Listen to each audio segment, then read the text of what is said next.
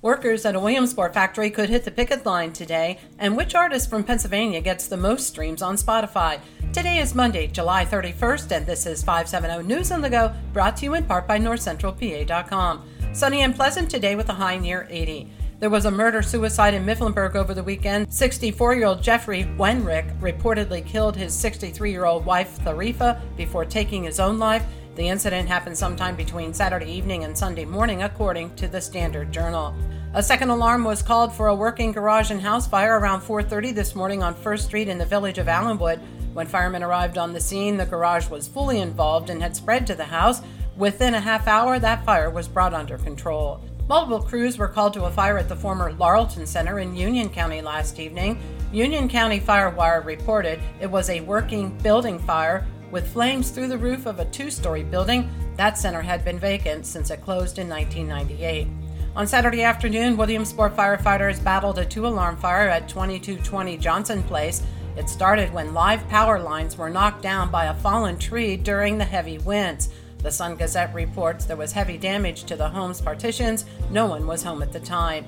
The state police have released details from Thursday's fatal motorcycle accident on I-180 near Montoursville. 72-year-old Barry Forsyth of Ontario, Canada, lost control of his BMW motorcycle while traveling on the Beltway near the Fairfield Road exit.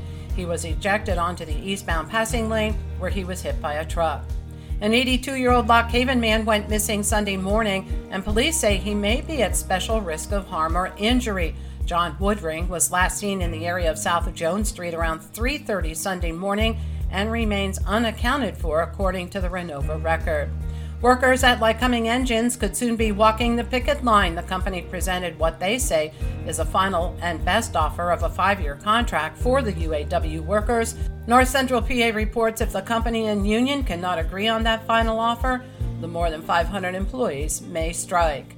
A staple along Williamsport's Golden Strip for 20 years is shutting down for good. Harley-Davidson at Williamsport will be closing its doors permanently on August 31st. No reason was given for the closure. 2 New Jersey men were busted after police found 45 pounds of marijuana in their car. Troopers stopped the vehicle on Interstate 80 in Montour County because it had tinted windows and was following traffic too closely, according to the Daily Item. And WTAJ has come up with a list of the most streamed artists from Pennsylvania on Spotify. Hall & Oates from Philly came in number 4, Mac Miller from Pittsburgh 3rd, Pink from Doylestown 2nd, and number 1 was Taylor Swift from West Reading. For the latest in news and events, head on over to NorthCentralPA.com. I'm Liz Brady, and you're up to date with 570 News on the Go.